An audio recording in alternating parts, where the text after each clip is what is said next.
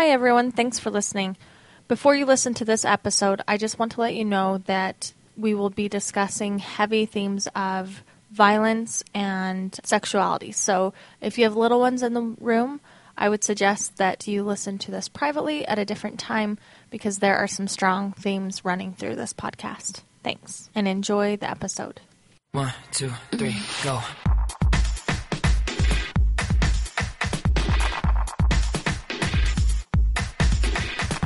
Feminist, Mormon, housewives. Feminist, Mormon, housewives. Hello and welcome back to another episode of the Feminist Mormon Housewives podcast. I'm your host, Lindsay, bringing you another episode in the Year of Polygamy series, where we seek to try to understand and dissect the practice of plural marriage and how it affects Mormons in the past, present, and perhaps the future. And I've got back for another follow-up episode, historian Joe Geisner. So, Joe, say hello. Hello, Lindsay and everyone. How are you tonight?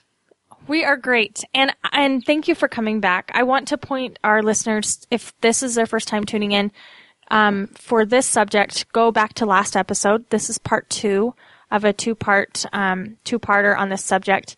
And if this is your first time tuning in at all, I'd recommend to go to episode 1 with Fanny Alger and work your way through. They're meant to go chronologically. But today I've got Joe because he is sort of an expert in this Utah period conflict. And I want to talk about the Mormon Reformation and the Utah War. So if you were listening in last episode, we kind of covered a little bit, we tried to contextualize a lot of these issues we're going to be talking about. Oh, I was going to say, and Lindsay, they're all dependent upon one another. All this stuff is all interchanged or interworking, and you're exactly right. It's important to contextualize.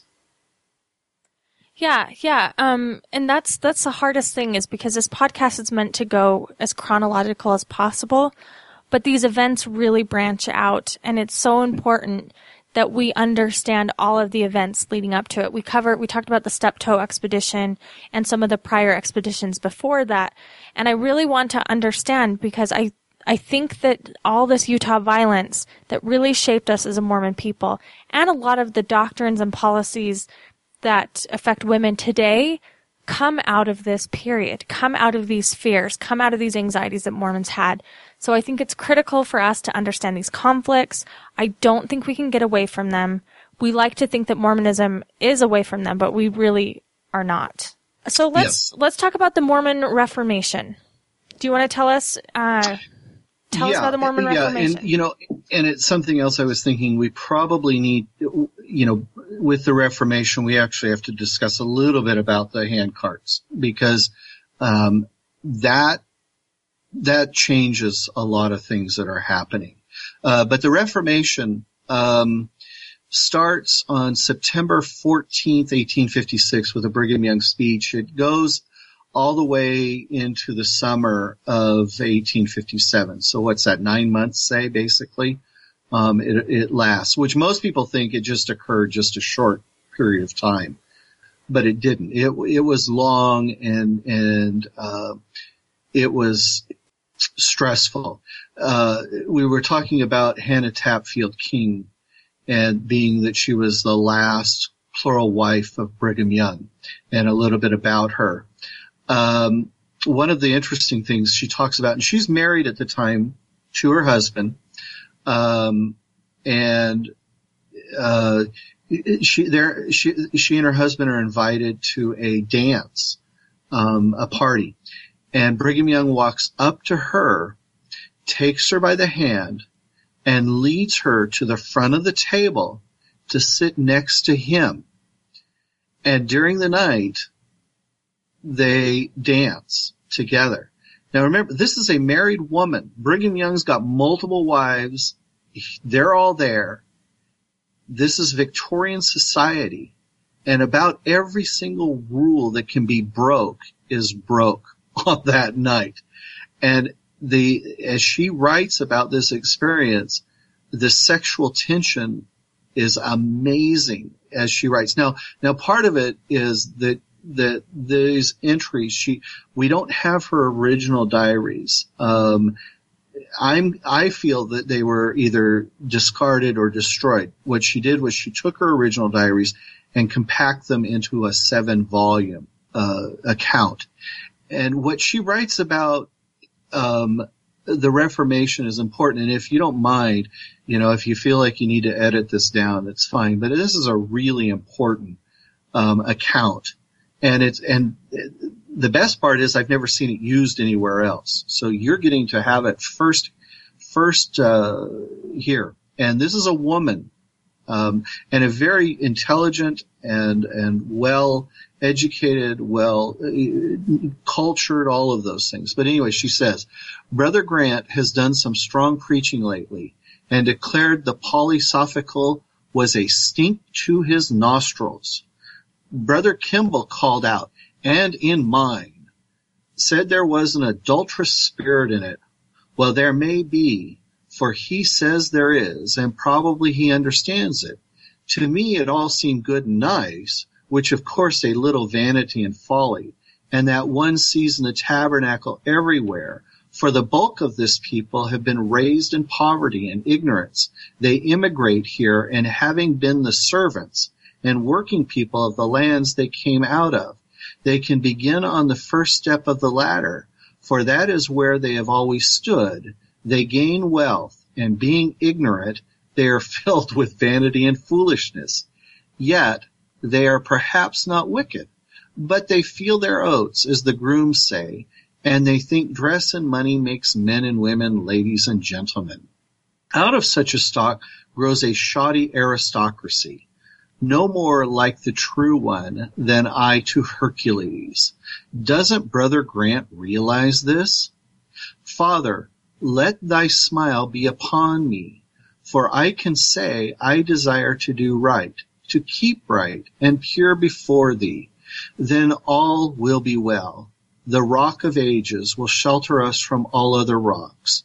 After this conference, the Reformation was instituted, principally by Brother Grant, thinking the people had become adulterous, thieves, and etc.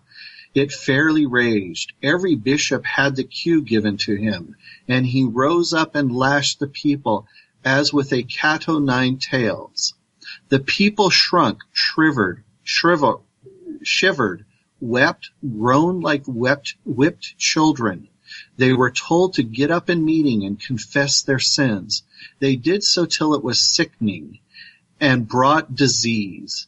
The sacrament was withdrawn. The people were pronounced unfit to partake of it, and in their souls they sat in dust and ashes. It appeared to them that as many of the most sensitive and those who were desiring to do right, that they had committed the unpardonable sin. The whole people seemed to mourn, for all more or less came under the rod. In the midst of it, Brother Grant was seized with a fearful sickness. An evil spirit seemed to be let loose upon him and had the mastery. The priesthood seemed powerless when they administered to him. He raved, had visions, and etc., and at last passed to that bourne from whence no traveler returns. Never shall I forget the darkness, desolation, and horror of those times. My soul was prostrate in sorrow and mourning, for it suited my frame of mind at that time. These things lasted for weeks. It seemed like months. At last one Sunday, Brigham rose up in the stand, peaceful and benign, told the people to stop their confessions if they had sinned a sin between God and themselves. Go to your God and confess it. If you have injured your neighbor or robbed or in any way done him or her wrong, go to your neighbor and confess to him alone and make restitution, but stop this confessing in public. He would have no more of it. He spoke like an angel, and his words fell like balm on the spirits of the people. There have been a catechism got up. The bishop and at least 2 teachers went around, and I think she's now quoting actually from her diary. I think the earlier was actually a reminiscent. She now goes back to actually quoting from her diary. Anyway, there had been a catechism got up. The bishop and at least 2 teachers went around and catechized the people in every house. taking some members into separate apartments. How well I remember them coming to our house. There was no one at home but Tom Owen and me. They asked if I desired to be questioned in a separate room. I said no, and smiling at Tom, I asked if he did. Poor boy, he was but 16. He looked as guileless as a child and said no. They then proceeded with me. It began, have you committed murder? Ditto, ditto. Adultery? Ditto, ditto. Robbed? Spoken slander of your neighbor? Broken down your neighbor's fences? Brought your children up in principles of righteousness, etc. It was over a foot in length. Blessed were those who could answer in innocence. But I do believe many in those times were frightened into praying and confessing sins they never committed. It was a fearful time for all. Whether it did good or was instituted by the Spirit of God is not of me to judge. I leave an open verdict, even in my heart of hearts. Only I know it was a fearful ordeal, and fear is a slavish passion, and is not begotten of the Spirit of God. At last, the whole community was ordered to be rebaptized and start fresh again. They did so. They were as obedient as little children, and peace and happiness was restored. Wow. Pretty powerful, huh? 3 things. First of all, thank you for highlighting her voice for us and bringing it to light. Second, that sounds exhausting. And third, it's almost, it's reminiscent of the sort of hysteria that was going on with the Salem, witch trials, that everyone was caught up in this fever and you got involved, and it was sort of this, almost evangelical sort of commotion going on, to the point where it resulted in fear and people, accusing others of things that they hadn't done. Is that fair to say? Oh, absolutely. Absolutely. It was, I think it's Mike Quinn who discusses in his book that it would be Extensions of Power, that there were people who actually begged to have their throats slit, that they had become convinced, again, like she said, they had committed the unpardonable sin, whatever that be, and it went all the way, as far as I understand, it was like she says, if you had walked across the street wrong, you convinced yourself you had committed the unpardonable sin, and they would beg to have their throat slit, their blood drip to the ground, and smoke would rise up to heaven so that you would be forgiven. Yeah, I really don't think we can underestimate the fanaticism of 1850s Utah. People were fanatics. The situation was breeding fanatics. There was a lot of fear. There was a lot of stress, a lot of hunger, a lot of political struggles. And religion was not about being your spiritual well-being. It was about community standards and enforcement, right? That's correct. That is absolutely correct. Matter of fact, here I remember I pulled out a man named Milo Andrus. He was a polygamist, and one of his polygamous wives wanted to leave polygamy during this time. And so Young's advice, when Andrus asked what he should do about this woman who wanted to leave, his wife who wanted to leave, Young's advice to him was the only way to save the sister's soul was to cut her throat. And again, according to the report of this, okay, and so, what is dead men tell no tales, so dead women don't either. Andrus took her by the hair, and while she was thus on her knees, cut her throat from ear to ear and held her with that grasp until her body ceased quivering. Now, when I've heard these reports before, I was told that these are unsubstantiated and that there's no real tie to the actual church leadership. What is your opinion on that? I'll never forget what Will Bagley said to me. He said, they never did convict Al Capone of any murders. Never did. They had to get him on tax evasion. Yeah. There were no bodies ever found. Nobody ever said they killed for him.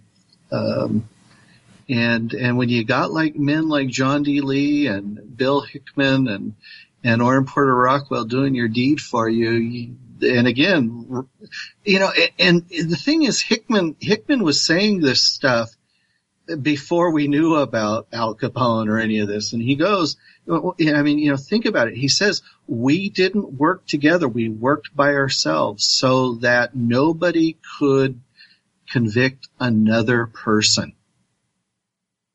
Yeah. Well, and I want to give the listeners some idea of what the U.S. government is going to be walking into, right? We're setting up this sort of feverish. So let's just mention the handcarts, okay? And I would suggest there's so much good stuff now on the handcarts. People really need to read about the handcarts. Can't they just watch 17 Miracles? Isn't that enough? No? Oh boy, I have in the wine country, they have a saying. They said, life's too short to drink bad wine. And I always said, and so now I've made that my own and said, life's too short to read bad history or watch bad history. Amen to that. Pardon? I said amen to that. Yeah. So, anyway, Will Bagley has written a fantastic article that's free on the internet. We can put up digital links for people, but it's so important. And then and people can get off Amazon. I think David Roberts's Devil's Gate is, you can buy it for a few bucks, either an electronic version or softbound. These are so, and the women's voices that come out on that. We're talking about women and how this all influences them. David Roberts falls in love with a woman named Patience Loader. And Patience is interesting because she ends up actually marrying one of the men at Camp Floyd, Camp Floyd, right? One of the Utah expedition guys. But she loses, again, from England, loses everything from a fairly well-off family. She loses her brother. She loses her father. I mean, the account of her father's death is heart-wrenching. And Utah State University Press has published her entire autobiography in a beautiful and in electronic form. It is free again on the internet. The internet's wonderful, and you can't help but feel a part of it. But there were, we know that there were, let's see, the sense, okay, here's what Will Bagley in the latest study says about how many people died in the Willie and Martin handcart. He says, how many people died in 1856 disaster? Census of the dead were never taken, historian Tom Rhea observed, but handcart veterans reported about 225 souls perished in the Willie and Martin companies. The LDS Church's own experts estimate the 10 handcart companies suffered between 252 and 340 deaths. Wow. It's just the percentage, the mortality is just, here's what David Roberts writes in Devil's Gate. If we take the range of the death toll in the Willie Company as between 66 and 77, and the range of the Martin Company is between 135 and 170, then the total mortality count in the last two handcart companies to travel in that year amounts to between 200 and 240. In contrast, the toll in the much more famous Donner disaster of 1846-47 was 42, only from 1/5 to 1/6 the number of deaths incurred by the handcarters. The conclusion is inescapable. The Mormon catastrophe of 1856 remains far and away the most deadly in the history of westward migration in the United States. The interesting thing that's needed to be understood by people about the hand carts is it was men and the elderly who died first.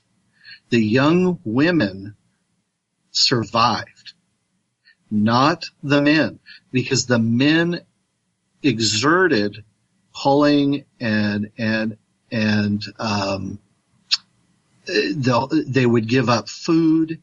They were protectors, and so they died off. So we have all of these young girls coming into Utah, into the valley, with no parents, no brothers, nobody to watch them. These young girls were all farmed off to the different families and taken. And in the Brigham Young collection, there's multiple letters about these men taking these girls in. We know that the youngest girl was 11, who was married to a man over 30. Some of these young girls were conceiving just 3 months after being married. And I think that girl was like 12 or 13, the youngest that was actually conceiving 3 months. I'm guessing the 11-year-old was prepubescent. And we have to point out that these people would have arrived after experiencing a great trauma, right? This is a very traumatic event. They lost we're talking everything. They would walk into the valley and they had rags on their feet soaked in blood as they were walking in. And so, this is how fanaticism is born, though, right? You take everything from a people, call it sacrifice, and then you attach conditions to it and fear. We talked earlier about Brigham's sort of secret police that he has. We know this happens, and I would just like to point out from a modern day perspective that a lot of the community policing that we do now and the fear that we have now about talking to our leaders, I think are remnants of these ideas of the fear that was real and very tangible to these people. You lost a lot, you sacrificed a lot due to your leaders. You come into the valley, you marry the leaders, and then dependent on their decisions. And like you said in our last episode, if you leave at a great cost and a great risk. Absolutely. Absolutely, Lindsay. That's great. Yeah. Couldn't have conceptualized it better myself. So can we talk about the Utah expedition and how it leads to the sort of Utah War? They call it the Bloodless War, but that's not really true, is it? That's correct. Bill McKinnon was really the first to start speaking out on that. And his work at Swords Point is a must read. Here's my little plug about myself. I did a review for the Journal of Mormon History, and I called it a near perfect book. Maybe I even called it a perfect book. I can't remember now, but it's also free on the digital website for Journal of Mormon History, and for the review, not the book. The book you'd have to buy, but it's worth every penny on the Utah War. And so most of the stuff that I know about the Utah War comes from that book. And you're right, a lot of people died. I think Bill comes up with right around 250 people somewhere. I didn't look that up, I'm sorry, but it's somewhere around that he comes up with a number of that many.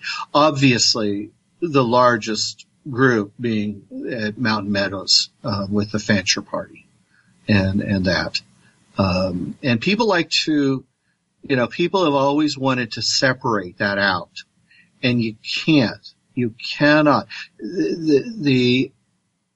The reason for the Utah War is because Brigham Young said he was going to divide the country in half, not half, but he was going to divide the country. He was going to stop all immigrant traffic from the east to the west.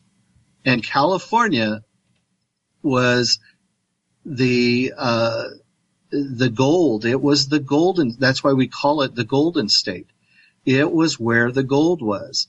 And the thousands upon thousands of people that started traveling to California, to the West, after the Mormons actually announced and found gold and then announced the gold rush in California, which is a beautiful story, actually. One that we Mormons should all be very proud of. It was tens of thousands of people. Before that, it was just a few hundred people were coming to the West, and everything changed. And Young wanted to stop that. He wanted to stop the flow of people because he wanted to bring the United States to its knees. And he, in turn, was preaching that he would unite the Mormons with the Indians. And it's very complicated, but he was searching out places where the Mormons would go to hide with their Indian allies. And one of the main places was up actually in Idaho on the Salmon River.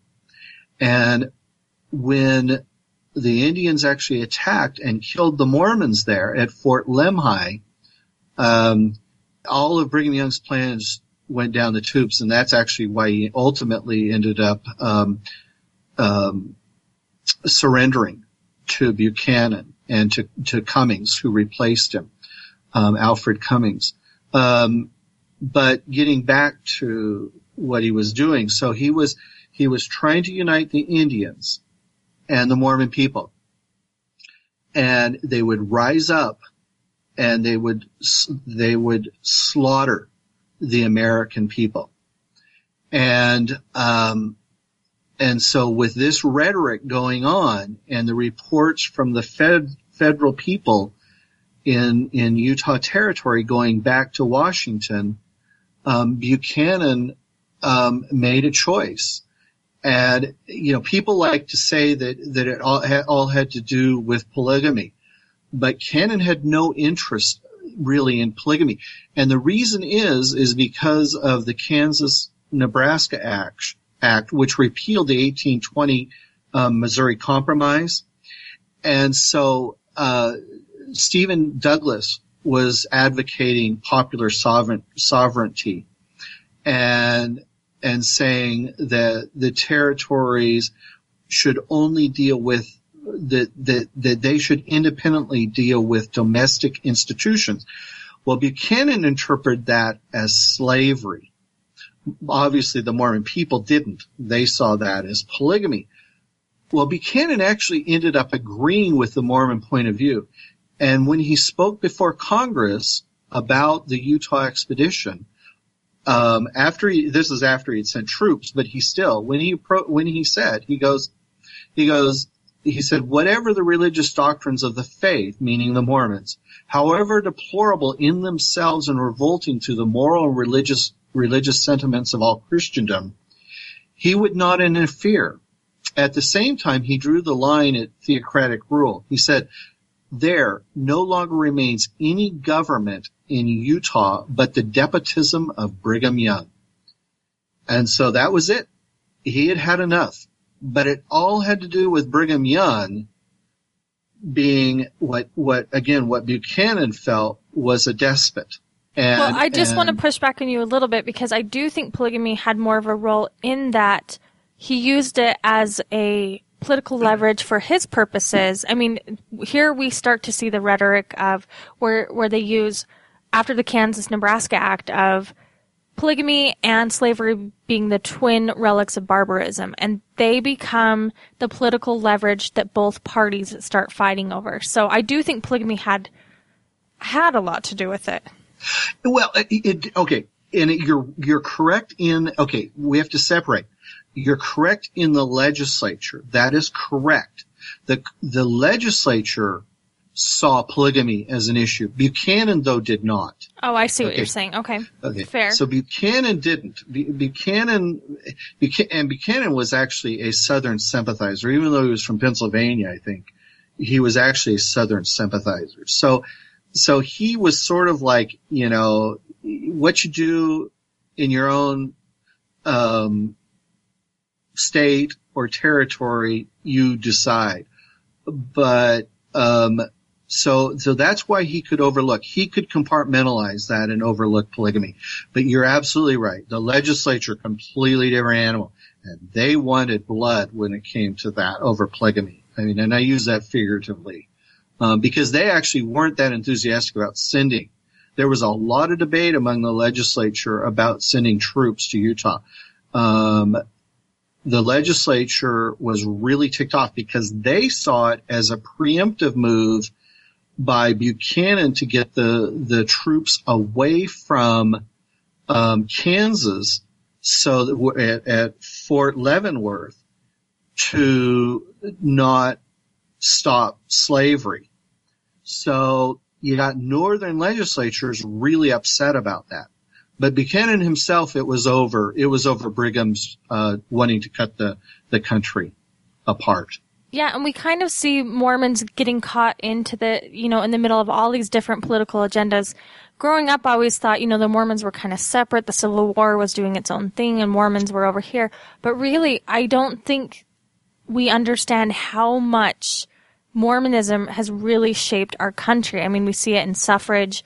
We see it with slavery and abolition, and we see it in playing out in this very debate. It's used by different political parties for different, agendas.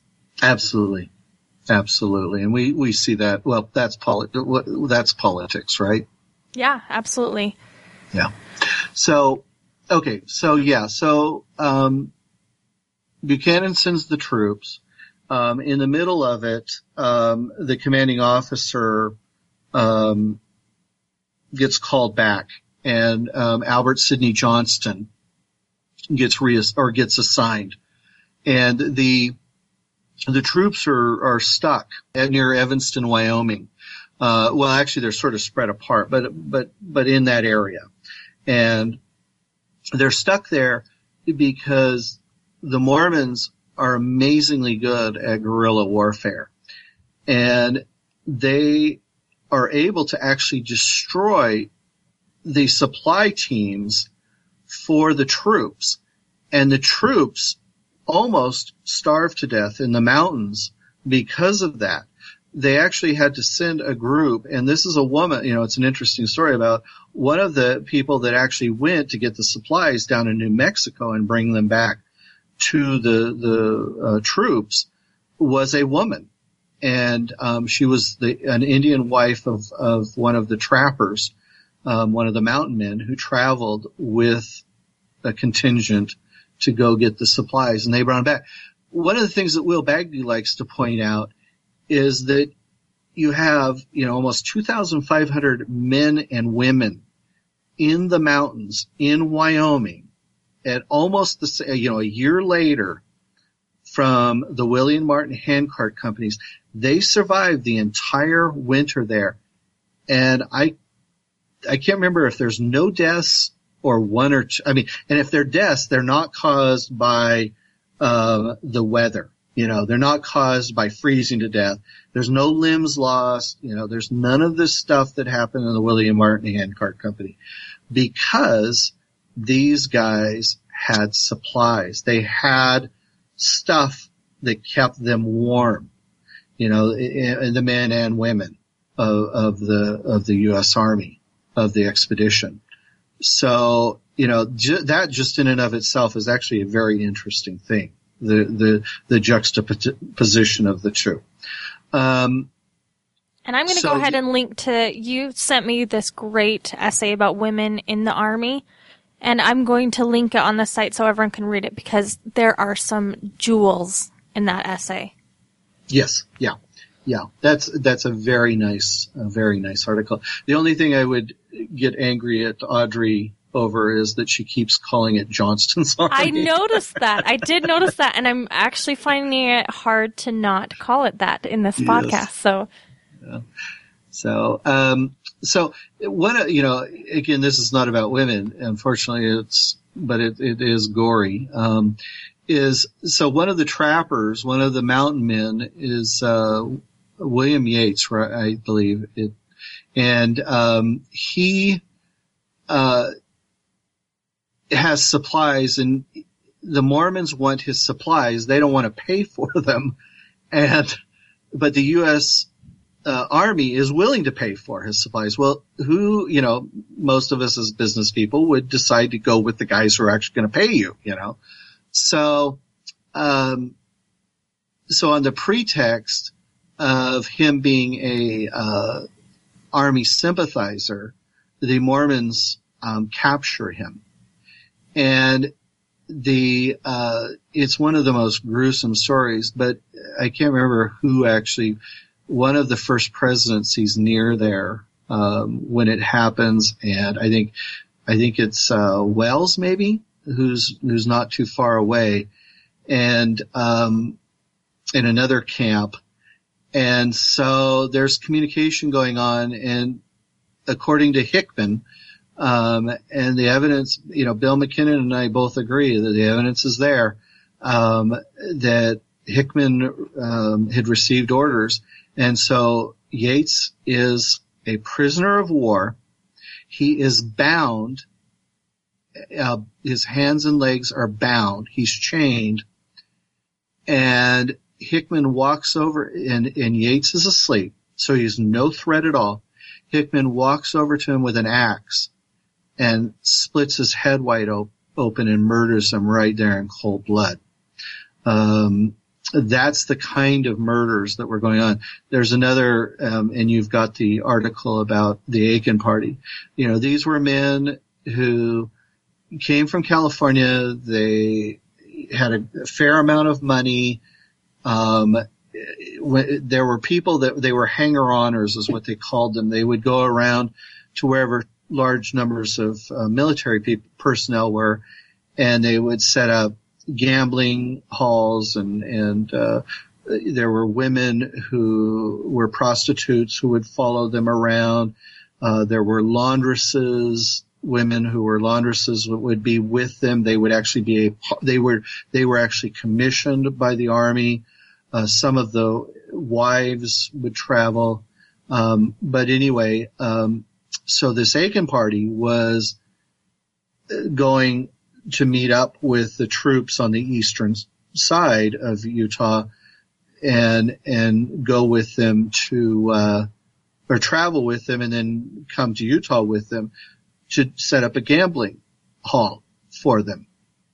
And so my understanding is the Aiken Party was really well stocked with money, pristine horses, saddles, you name it. They were dressed to the hilt, and they just made a really bad decision to come to Utah. And, they were ultimately all murdered, because again, and I believe, Rockwell had something to do with that. It's been a while since I read the article, but, there was that kind of stuff going on. And it was not a bloodless war. And we can link to this. There are two articles. There's the Artist Partial article that frames it more generously towards the church, and then the Bigler article. Is that right? Pardon? Is it Bigler that wrote the other? Yeah, essay? David Bigler wrote the Aiken, correct. Okay. Just one comment about Artist Partial's article.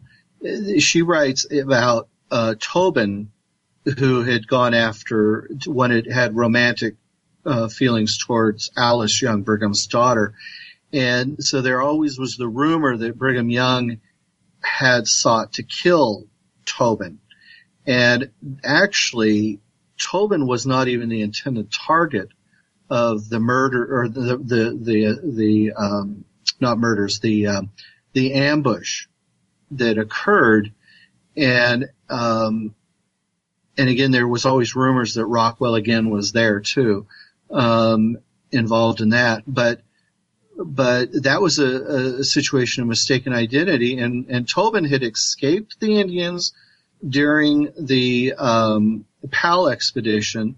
He had escaped Brigham Young being mad at him over Alice Young, and then the guy gets shot because of mistaken identity. It was like, whoa, I mean, every other place he should have been killed. And then, he gets mistaken identity over two other guys who were horse thieves. And Brigham Young had given orders to kill these two horse thieves. I'm constantly amazed at this history because my impressions of, this time period was sort of like the Legacy movie. You see the nice grandmother rocking in her rocking chair, recalling her events as if it was just this sweet time where the older women would make, rolls and bread and the kids would churn butter and they would play games in the road. And that's what it was like. But the Frontier Utah was Frontier Utah. And I had no idea that, I thought, Mountain Meadows was kind of isolated, but that's not the case. There were all these other skirmishes, murders, and massacres going on at the time. It was a dangerous place if you fell out of line or if you were an outsider. Absolutely. And we haven't even touched on the Potter Parish murders. And, I think the best, because that's so long of a discussion. And I sent you the article by Polly Aird, that you should just link to that also. Okay, because absolutely. That her article really is important in understanding the need for people to leave. They were petrified and they wanted to leave. And that whole murder is all about people just wanting to leave Utah. And that was down in Springville. When we contextualize polygamy in the past episodes and in the future episodes, when you're hearing these sermons about divorces and about women leaving and about men feeling pressure, I don't think we can totally appreciate the kind of pressure that these people were under. I mean, I want to talk about Bishop Snow in Southern Utah later with the castrations, because I think that Southern Utah violence needs its own podcast. But I mean, if you stepped out of line, there was a chance. I mean, depending, it's like we say now with Bishop Roulette. Like, if you had a local leader that was a little bit crazy or really well connected, you could get into a lot of trouble. Absolutely. Yeah. And that didn't end just with the ending of the Utah War in 1858. One man kept writing to Brigham Young about John D. Lee continuing to be a leader down in southern Utah, and he would write to Brigham Young and say, I'm telling people that you don't support John D. Lee, and they're telling me that I'm a liar and that I'm a bad person, and his threats to his life, and on and on. And so in one of Brigham, actually it was his final response, maybe even his only response to this man. He said, well, you seem to be so preoccupied. Brigham Young said, you seem to be so preoccupied with this.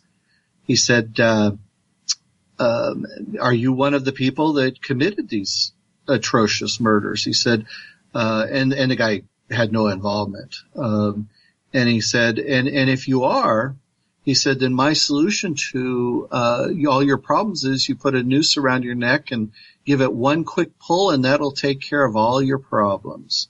Oh, wow. And this is, after John D. Lee had told Brigham Young what had occurred. Brigham Young said, the only problem I ever had with the massacre was he had to kill all those women and children.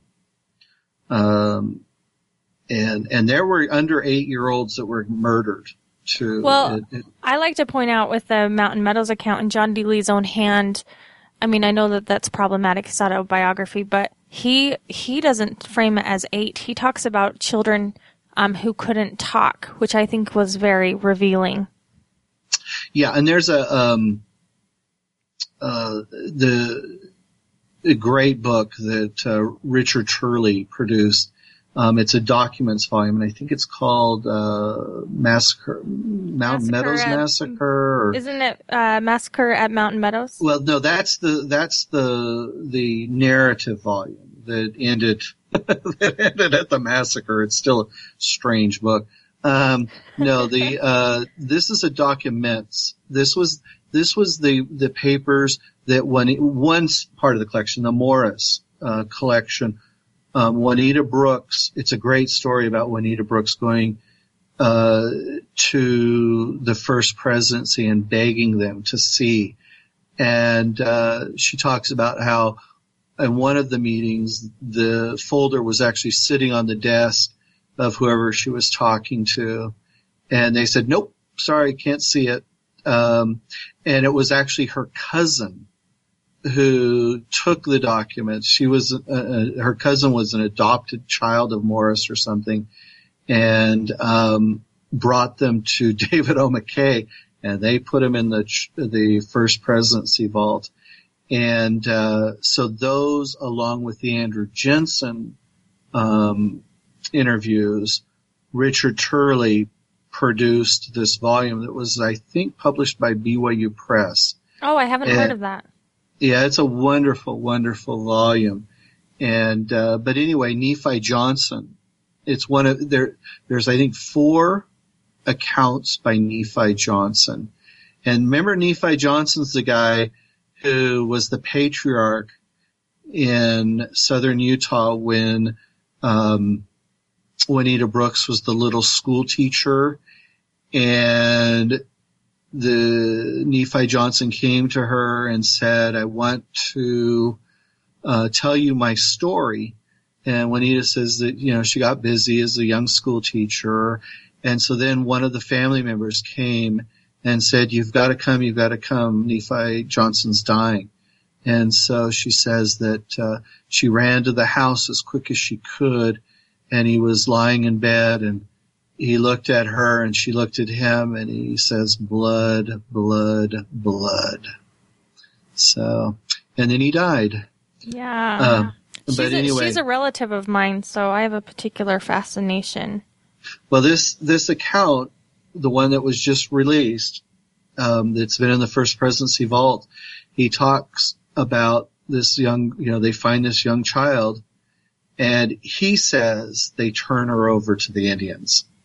Yeah, they were Indians they were white men dressed up as Indians, is who they were. And, turned this little girl or boy, I can't remember, turned her over, and they killed her right there.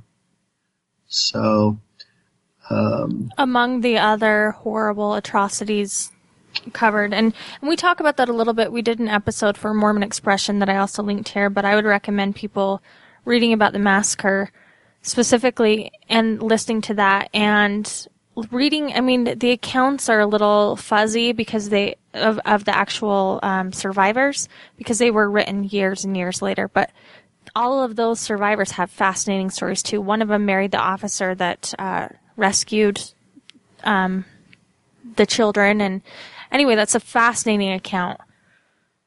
Truly. Yeah, absolutely. And my plug is for Blood of the Prophets, by the way. So, there's every historian, outside of Mormonism uses Blood of the Prophets. We're talking about, Daniel Walker Howell, the Pulitzer Prize winner and Bancroft Prize winner, and on and on and on. Hampton Sides. I mean, everybody who's anybody who writes Western history uses Blood of the Prophets. Well, and I just want to editorialize on that a little bit, because I have found it incredibly difficult. The Mormon framework and the way that we talk about history, its sources are so important. You know, like, we have to be so careful about our sources. Which is good. Responsible history is good, but I think that Mormons work under a presumption that it has to be positive, faith promoting, and when I set out to do this series, I had no idea the sort of can of worms I was opening. I really hoped that we could find something affirming about this, and there are affirming stories, but there's also so much darkness that we have to wade through to get there. And I don't mean for these episodes to be so scandalous and dark, but I mean, this was a dark, dark time. And I feel like as Mormons, we're sort of taught and programmed to reject that because it makes us feel uncomfortable. But I really think that us healing and moving forward as a people is really like opening these doors and looking at our past. And even Mormon historians today are afraid to do that in a sense.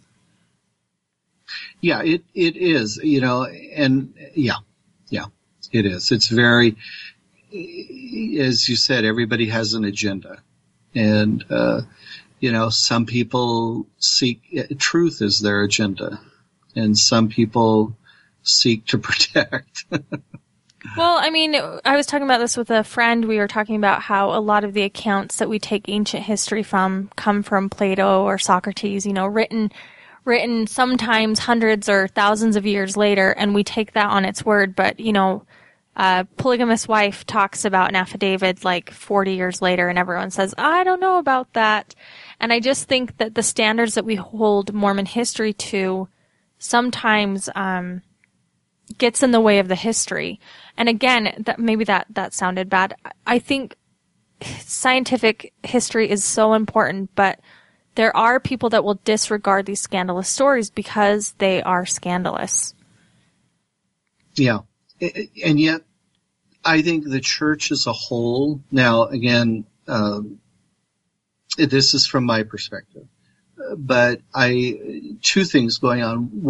Well, first of all, I've said to some people, I said, you can criticize Mormonism, and you can, if you want to equate them to other religions that are not thought highly of, like, let's say the Jehovah's Witness or Scientology. And I said, but the difference is that we do open our history up to allow people to look at. There's been some non-Mormons like Bill McKinnon, John Turner, Jan Ships, Alex Beam, who've now looked at Mormonism, and they've had the church archives opened up to them, and they have written fantastic histories. In one way, I see us as unique in that we have actually been pretty darn good about facing our history. Yes, we like to mythologize, right? We like to do that, but at the same time, we open up our records to really get a good look. Speaking of Mormon women and their history, Leonard Arrington saw it. That was one of the most important things for him, was both getting women inside the church history library. At the time, I think it was called Church Archives, but getting them inside those doors. So he brought in actually quite a few women. And many of his ghostwriters, books that he put his name on, he paid women to write. The one on John Woolley was written by Rebecca Cornwall. And, even though Leonard's name's on there, Rebecca wrote it. And it's thought of as one of the great biographies in Mormonism. And so he did that. And Leonard did, he paid them to do that. And they agreed to it. I'm not saying that Leonard did anything underhanded by doing that. And she's in the acknowledgments and everything. So, and then he worked hard to get women's stories told. And so he would go out of his way and push, people like Audrey Godfrey and Claudia Bushman and get them to do Mormon history on women. And the other thing that we have with Mormon women is that we actually have their record. So many other events in history, Civil War, and I don't know anything about the Civil War, actually. That anybody who gets into that spends their entire life doing that. But as far as I know, there's very few women's stories that are told in that, or, and I do like the Revolutionary War period and the colonial period, but it's all men's stories, But Mormon history has the women's stories. We've got the women's voices. And, even for all the stuff we've talked about, even all the, the negative things we've talked about, having what I read by Hannah Tapfield King and having her diaries, and those are on the internet. They're available. The Church History Library is putting these beautiful records on the internet so men and women can look at these beautiful records and see what these women went through and be a part of their life. It's really nice, actually. Yeah, that's really great. And I appreciate that perspective, so I'm glad you brought that up. Is there anything else you want to talk about before we go, kind of contextualizing this violence and how this period, what it was like to live in this period? No, I think we've really done a good job. And like I said, if people want to read further, you'll have all these links and everything for people to read. Cause there is so much. I mean, we spent 2 hours or whatever. So no, I'm good. I'm good with that. Well, I just really appreciate you being willing to come. You should all know that he came on super short notice. I've been planning Sunstone, so I've been super swamped, and he just stepped up. You just stepped up and said you would do this, so I really appreciate that. Well, and yeah, with Sunstone, you're quite amazing that you could fit this in. I should ask, is there anything else you wanted to discuss with it? No, but I would love to have you come back on again. We're going to be getting into 1860s, 1870s, and then we're really going to get into the politics of all of that, which is big. So anytime you have something to say about that and want to come on, I would love to have you. Well, that's very kind of you. I'd be more than happy to. Okay. We'll link to the essays that you mentioned, and can people look you up if they have questions? Yeah, they can either email me at R like in Roger, B like in brother, S like in Sam, S like in Sam, man, at gmail.com, or Facebook.